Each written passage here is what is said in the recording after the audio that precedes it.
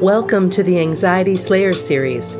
Our mission is to assist you with creating more peace and tranquility in your life through anxiety release exercises and supportive tools created to slay your anxiety.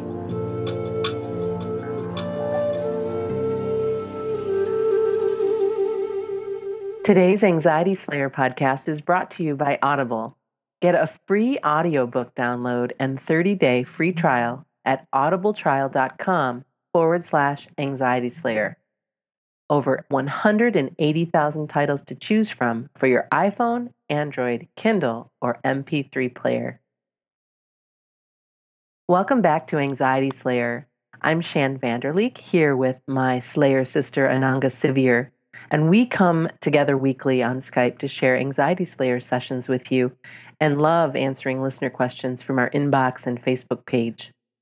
We like to mix up a potent blend of coaching, storytelling, Ayurveda, EFT, guided relaxations, and so much more.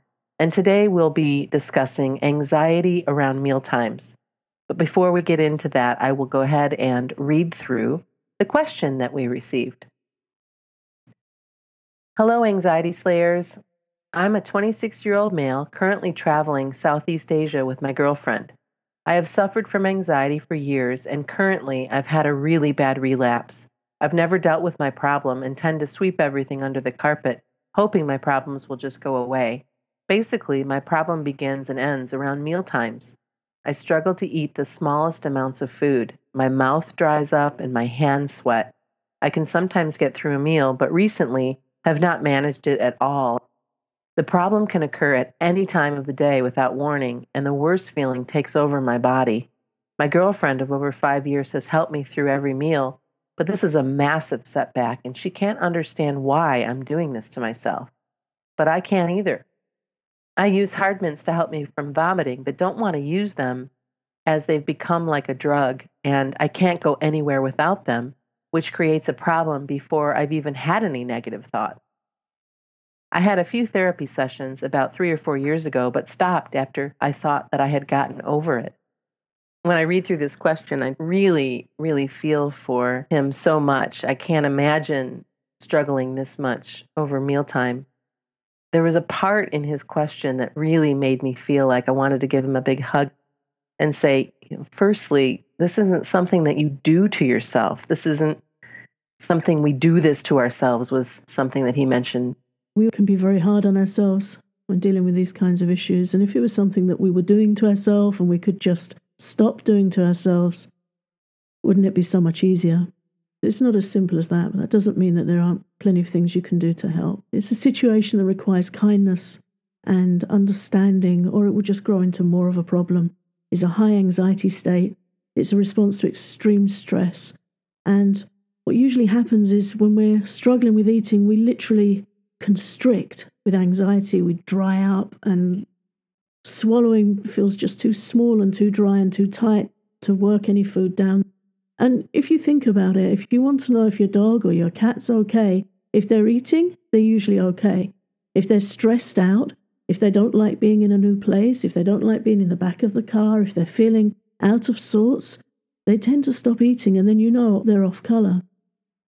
It happens to us too. It's a very basic function. It's the opposite to the flight and fight state. When we're running and we're scared, we don't stop and eat.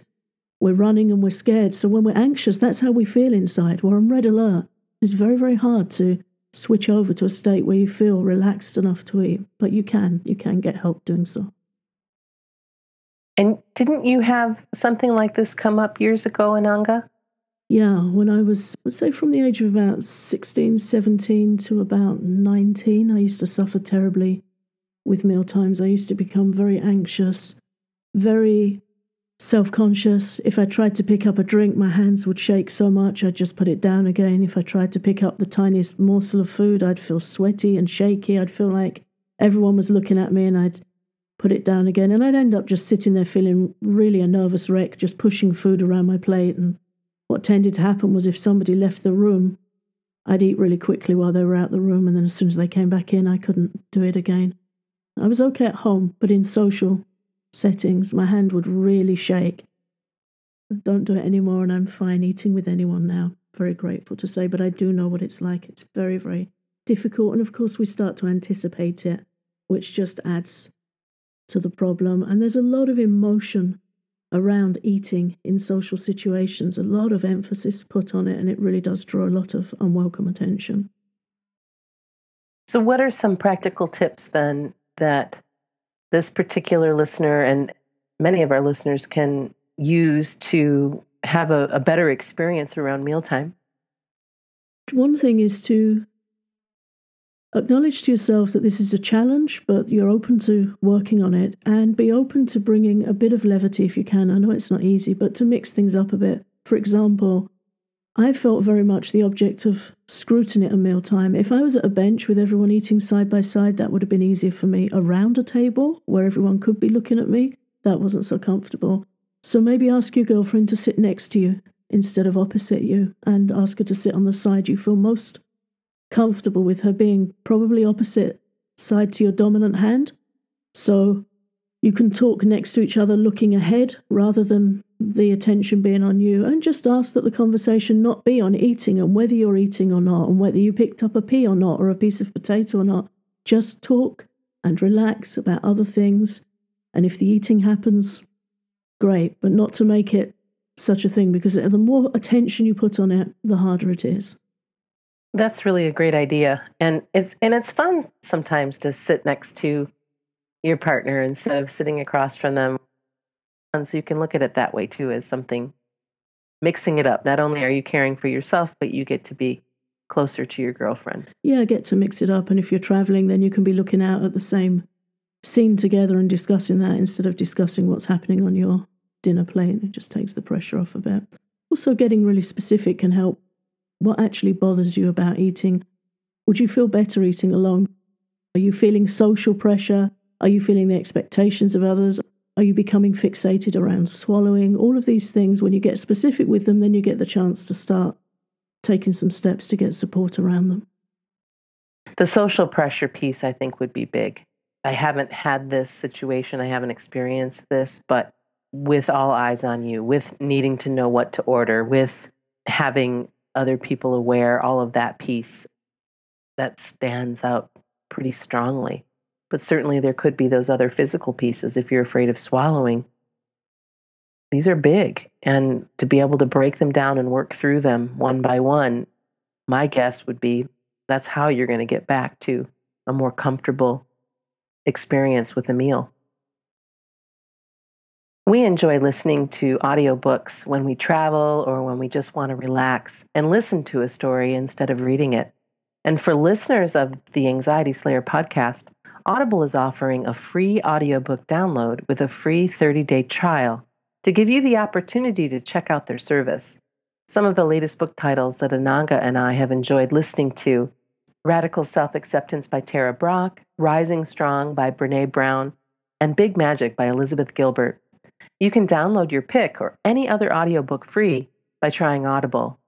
To download your free audiobook today, go to audibletrial.com/Anxiety Slayer. That's audibletrial.com/Anxiety Slayer for your free audiobook. Before the break, we were talking about anxiety around mealtimes. And next up is anticipatory anxiety around eating and the sandwich story. Use EFT tapping to help a lot of people with discomfort around mealtimes.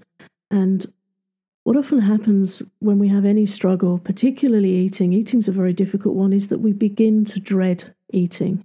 And as we've discussed before the break, others can also get fixated on it. And we get comments like, has he eaten? Has she eaten? How much have you eaten? Why can't you just eat? And it can so quickly become a big thing. A couple of years ago, I was working with somebody that was having this exact same issue.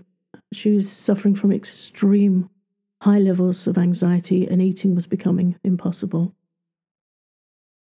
What can happen in these situations is that the anticipatory anxiety goes so far back. For example, in the morning, there was a certain routine in the house, and then her husband would turn to look at her a certain way, and she said to me, I knew he was going to ask, what are we going to eat today? So even before there was food on the table, food on a plate, or the smell of food, or anything happening at a mealtime, the question came, what are we going to eat today? So she was beginning to anticipate that coming around. So I asked her to get a sandwich while we were talking. We were working over the phone together, and have the sandwich on the plate in front of her, and to use EFT tapping to tap for her feelings about the sandwich, because when we have emotional charges around food, it becomes another something to deal with. It becomes so much more than just food. So we tapped for her feelings about eating, and this is something that our listeners can try as well. Just put something to eat in front of you. Go to anxietyslayer.com/EFT and get the tapping diagram on that page and the brief walkthrough there. And you can literally sit with the food in front of you and start tapping the EFT points through for how you feel about eating, any discomfort about swallowing, discomfort about others' attention being on you, whatever the issue is. And so this person sat with the sandwich and they're looking at it and they're tapping and tapping and tapping. And in the end, she said, it's just a sandwich. It wasn't any big hurdle. It wasn't a big deal. It was just a sandwich, an inert piece of bread and some cheese. Then I asked her to pick it up, smell it, look at it, feel it between your fingers of one hand and keep tapping with the other hand and notice any resistance in your body to eating the food. And she continued like that. And in the end, she was able to take a bite out of the sandwich. So it's a really, really useful way to use EFT. If there's something you're uncomfortable with, put it in front of you and start tapping for your feelings about it. Really explore how you feel. And that person has told me since that she's eaten normally ever since that one EFT tapping session. So there is hope. EFT is very good for these kinds of challenges. And I think it's important that we bring up, too, that sometimes we get over things and they come back. And then we have to get over them again. And it's okay. You do the best you can. You're doing the best you can. And certainly there is so much pressure in expecting ourselves to be cured, to be fine, to be beyond it. But take the pressure off. We all have challenges. And right now, this is yours. Step by step, you will overcome it. Ananga did. I love the sandwich story. So did the woman in the sandwich story, right? Yeah. Which means that you can too. Absolutely. And this is a really good point that you're bringing up here, Shan, this thing of people will say, I thought you were over this, and we'll say, I thought I was over this. This is another kind of rigid, anxious thinking. Sometimes we have a cold and we get over it, and a year later we get another one, or sometimes a few weeks later we get another one, and we have to get over that. That's how it is. We can't always say, I will never have this again. And it's a very common thinking pattern with anxiety that we want to know, will I ever be free of this? Can it ever be that I won't ever have this again? And we don't know. But we do know that once we learn to really nicely get over things once, if it does come around again, we know how to get over it again. Thanks so much for listening to this episode of Anxiety Slayer. Anxiety Slayer has been offering a free podcast for more than 6 years. Now we want to help you go deeper by providing step-by-step support on getting the best experience from our favorite tools and techniques for overcoming anxiety. Are you ready to take action against your anxiety? Enroll in the Anxiety Slayer Academy now, and you can get started today. Visit anxietyslayer.com/support.